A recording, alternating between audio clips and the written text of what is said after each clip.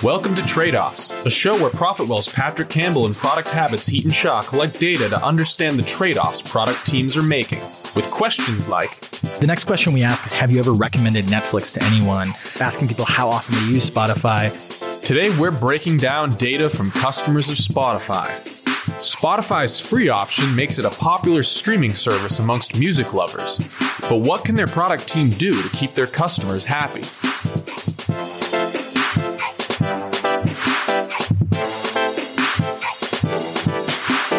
Talk about Spotify. Spotify. You listen to music? What an amazing company. Yeah. Oh my God.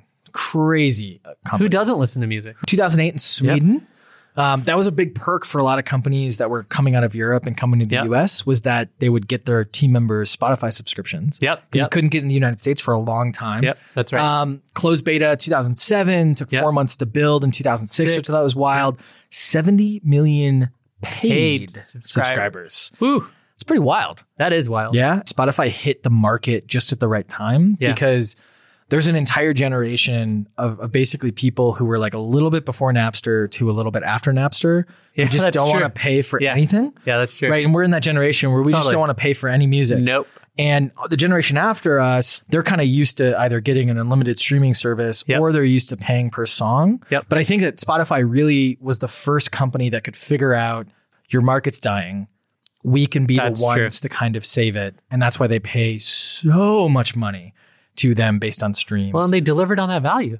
What do you do? I actually have a YouTube premium subscription. Interesting. And that lets me play music or whatever I want, even non-music in the background on my phone.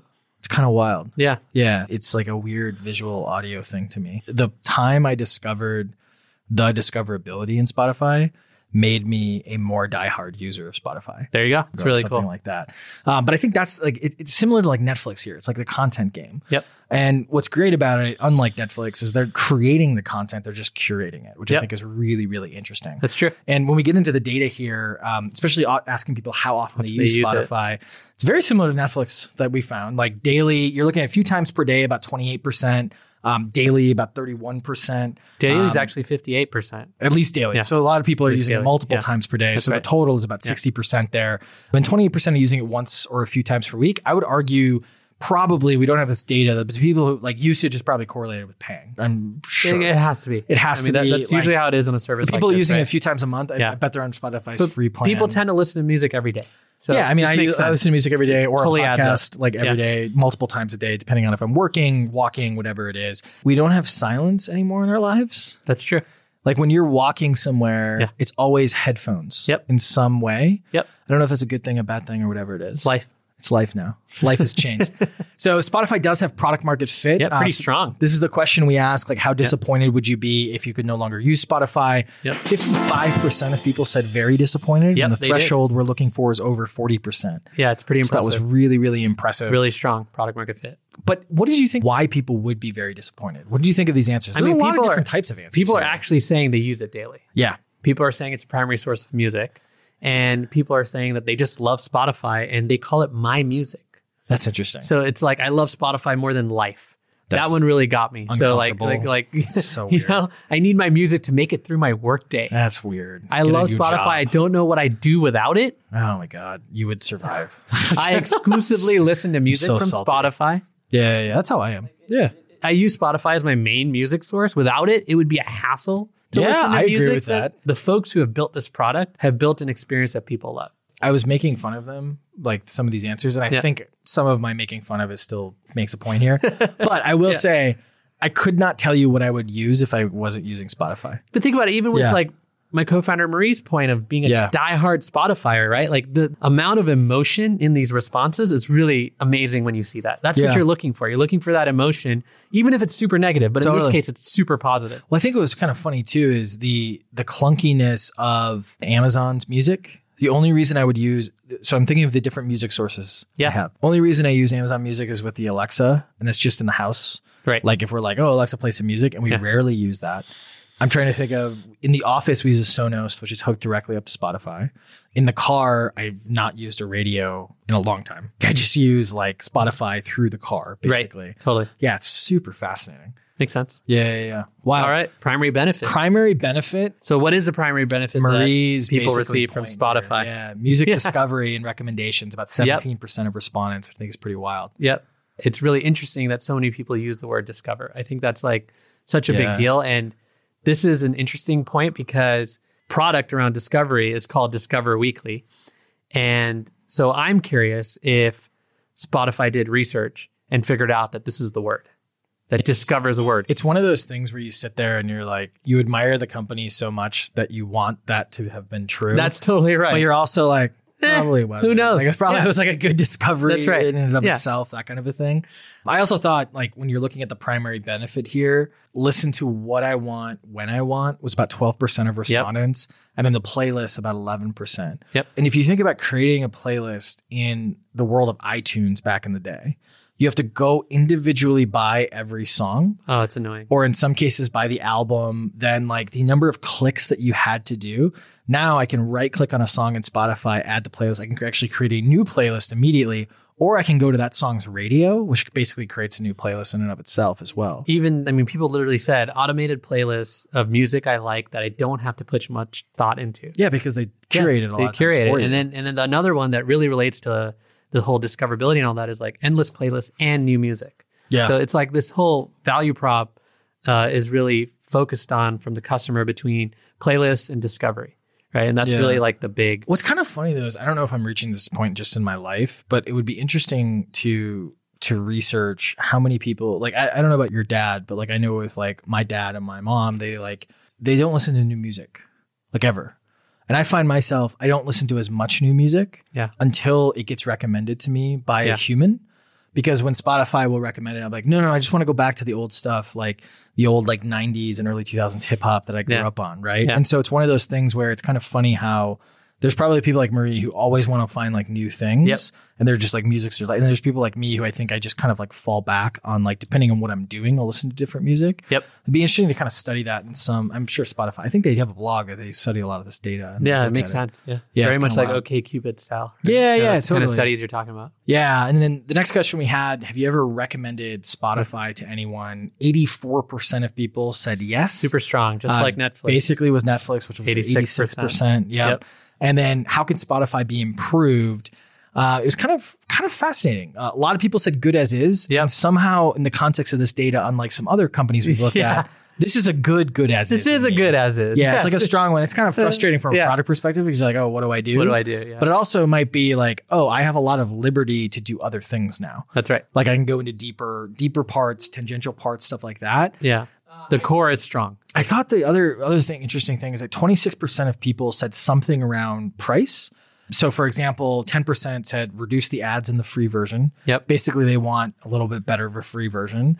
Or 13% said make it cheaper. And so I think that that's a totally fine threshold for people to say make it cheaper. So about 23%. Yeah, 25%. Something like there. I think like the that's ads. Okay, so about a quarter. Yeah, well, okay. I would say like if 25% or so were saying make it cheaper, I probably would change it a little bit. But only 13% are saying that. And so I think that's a good threshold. The other like reduce ads in the free version, I think that's just something where it's like everyone's going to complain about that all the time. Yeah, everyone's going to complain about it because there's ads, period. Totally. And I think that that's a huge like it's also another money maker. And that's only 10% of the people. Well, and they're monetizing those free users. Yeah, that's great. Totally good for them. Fine. I thought the other thing when you looked at, how can it be improved? There's a lot of like specific features, I feel. Which is kind of interesting. About 7% of people said like all types of different things. Yeah, it's crazy. Someone wanted a timer. Yeah. To stop the music. It would help me as I listen to music to sleep. Yeah. So they're using this to sleep. Audible does that too, where Audible will have like a sleep timer. They do have a timer. Turn off, which I thought was really interesting. And then access to more artists I thought was kind of fascinating. 5% of people said that. And who's not on Spotify? Like Jay-Z. Right. There are a few that are not, right? Yeah. And like I think Taylor Swift was off of it for a short amount of time and then she came back, which I think is kind of fascinating. Well, and then people also want less famous people's music. Yeah. Right. So like by increasing their library to include less famous people's music. But I think that it's interesting. I think there's plenty of not famous people's music on Spotify. Yeah. I think the discoverability, that's given probably the data, pushes everyone to... Especially with like automated playlists and stuff. Yeah, totally. Like if you think about like a niche blues artist, it's probably on Spotify, but I'm probably not going to find it because they're not gearing it towards like that part. And I think that there's actually a world where if I was like Tidal or some of the other ones out there, like I would kind of like Tidal already has this, they sell one of their premium plans is high fidelity audio or something like that. Like the premium audio. Yep. I think they could be like the niche artist place if they wanted to. Right. Because they have to own something with this strong, totally. fit. Because it's going to be Spotify and Apple. Yeah. Like that's basically what it is. And Amazon will be kind of annoyingly out there. Amazon's actually 30% cheaper than both of these guys. Interesting. I think they're like $6.99 a month. But yeah, I think you get most of it with Prime. So, right. Which is kind of interesting. Alternatives was kind of interesting. Yeah. Apple Music, as we found out, 26%. Yep. Pandora, 25%. And then YouTube. See? As YouTube. 15%. Yeah. It was kind of interesting. Yeah, I don't know. Like, because YouTube does have a music element, I thought. No? Like, don't they have YouTube does. They have YouTube Music. They have their own specific for and they used to call it YouTube Red, the premium subscription, and then they changed it to premium. And that includes, they kind of combine a couple of services, that's right? That's interesting. I mean, the biggest driver for YouTube on that is like you can listen to it in the background. You can't if you don't have premium. Yeah, you need the premium. Right? And I think that has a lot to do with streaming and, all that kind of stuff. Otherwise, it's not technically the same kind of streaming and royalties and things like that. But these alternatives are strong, right? These are the ones you'd expect. I worry about Apple. Apple for them because the thing that a lot of times whenever there's something that Apple creates, the product leader at those companies will be like, oh, well, we're fine. We're going to do really great. Everything's going to be like, they don't have our DNA. Like we know what we're doing. Yeah. And then you don't remember that Apple has 900 million credit cards on file. That's right. And they just launch something and it's a hit, right? And if they just do even basic network effects, it's the reason like buying anything from Apple is super annoying. Like their experience is terrible, but it's fine because they have all the credit cards, and so like they don't have to work on that. Well, they reduce the friction to someone paying, totally, right, and more than anybody else. And so I think you're right. That's a very challenging competitor. Yeah, and I think it'll be interesting. And like I'm not too worried though, especially when you look at the Net Promoter Score, measure of customer satisfaction, scale of -100 to 100. 46. Strong. That's super strong for a consumer Very product. satisfied customers, almost to the point that like people love the brand. Yeah, I think people love Spotify's brand. Yeah. And I don't think they do enough to capitalize on that.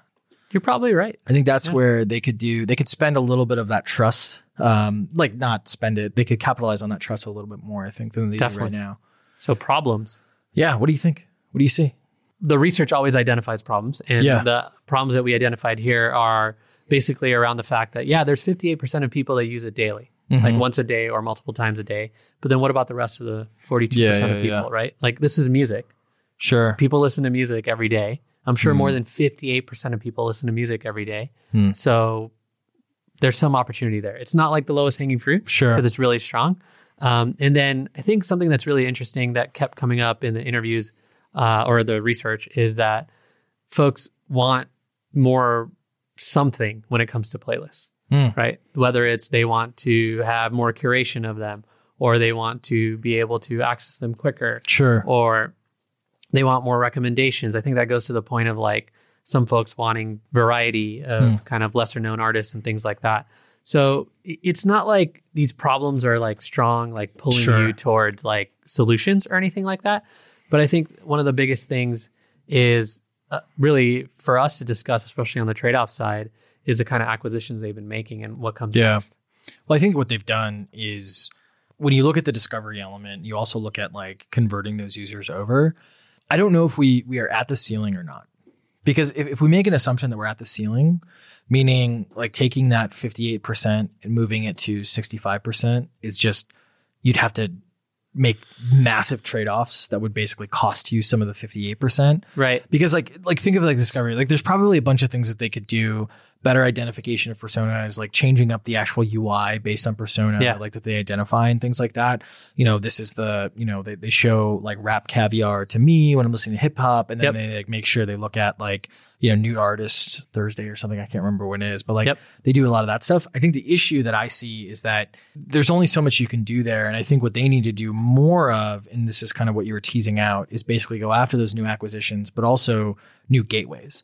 So the acquisition that they made recently was Gimlet Media. That's right. I think it was 200. I don't know if we have it listed here, but it was a lot of money, like 200 some million. Yep. And the technology, it was not a technology. And it was actually Gimlet and Anchor. Yeah, that's right. So they bought Anchor the was podcasting technology app. play. And then they bought basically a podcast production Studio. house. Yeah, which had a lot of great shows. It's kind of like a privatized NPR. So this is almost. like their original content. The problem I have with this tack is theoretically they're going to get more people in the app. But like Gimlet, I'm still going to listen on Apple. I actually think that they're not just going to get more people in the app. They're going to get people to use it. They're actually going to increase their daily retention with getting into their own programming and their own content on podcasts. Sure. I don't think it's just about acquisition. If you look at the market for music versus the market for podcasts are a lot less. It's a lot smaller. It's way smaller. What I'm trying to get at say is that they're going to get some more folks in the app. They're going to get some better retention, those types of things. I think what they need to do is go into all the tangential spaces. Again, we kind of talked about this a little bit, but they have this huge base. Now, 70 million paid base, probably a couple multiples of that for a free base. And you're looking at a situation where people are very, very passionate about music, and they're also very, very passionate about Spotify. So what are all the different things that they can do around What music? else will people pay for? They could take on Ticketmaster and Live Nation. Yeah. They could basically be a Patreon. That's something that's really kind of fascinating. It could be Patreon for artists, which is something that, Bandcamp and all these other things have tried. That's true. But they haven't, none of them have succeeded because they never got a critical mass. Nobody has this base, right? This 70 million credit cards is basically what you're saying. Totally. Yeah, right? Absolutely. And like it's one click to buy something. Yeah. Whatever swag. it may be. They could have a swag. There's so many different things records. They could do again. Like even though it's a small market, physical it's still stuff. Physical stuff. Yeah, it's the only music market that was actually increasing and growing. Records? Records. Oh, that's amazing. Well, there you go. Yeah, absolutely. So this is even beyond podcasting, basically. Yeah. And going into some of these other monetization opportunities. And I think the problem is that I would see for a company like Spotify is that they're too focused on consumerized thinking. Multi-product for a consumerized like company is very, very difficult. Yeah. Like it's single product, single price point. Like they have a family price point of like $15 and then they have a single price point at $10 and that's it. And that's how they think about it. Oh, all the products, we're just going to throw everything in there. And this is a very different mindset of like, hey, we need different groups. We need different more styles coming in. Yeah, more SKUs, which is tough when you have a product team that's just so singular focused. Yeah, and it's worked so far. Absolutely. So it's really about where growth comes from. Yep. So the trade-offs here are really like, okay, we have this thing, we have podcasts going. Sure. It's going to help grow things. It's original content, similar to Netflix and others that are in the content business. Because Spotify's in the content business. It is a content treadmill. It's just a little bit different because it's music. But are they going to take the difference between Netflix and Spotify is that Netflix, you can't get House of Cards somewhere else, but you can get Gimlet everywhere else. That's true. Yeah, that's the big difference. Is it a world where they're going to take it off? Like, do you think would that be a trade-off you'd be willing to make? I think they might decide to do that. Be interesting. I mean, if Spotify's big enough, they might decide to do that. Spotify only, podcast, that'd be really interesting, right? Like, be a fascinating move, something to really think through. That's not how the podcast market is thought at all. No, not yet. Yeah. Interesting. I don't know if it's a trade-off they'd be willing to make. I don't either. I think it's one that I would be discussing though. Yeah. And I would potentially experiment with it. It could even be you release it on Spotify first. Because you have control. Yeah, I mean, right? that's what Tidal, like new releases and stuff, yeah. right? There's stuff like that you can play with podcasts, where I think you get the momentum towards you, and then you can release it later in other places. So it's content. A lot of games to play, right? That's one of the fun things about content. Yeah. Spotify. Yeah, Spotify. Done? Awesome. I might actually now buy Spotify. You should buy Spotify. After all this research and all this love. Dope, man. Like, Spotify's pretty dope. Maybe I want to discover new music now. You know what the other thing you should do? Yeah. It's free. Yeah. You don't have to buy it. Subscribe to Trade-Offs at producttradeoffs.com. There you go. That's what you should do. And to get all the supplemental resources. And then share it with all your friends. Tell your friends. Buy all of your channels. Producttradeoffs.com. All the channels. Share it on Spotify. You can like it on Spotify. Yeah, why not? Yeah. Why not? You might as well. There you go. Cool. All right. We'll see you next week. Producttradeoffs.com. Producttradeoffs.com.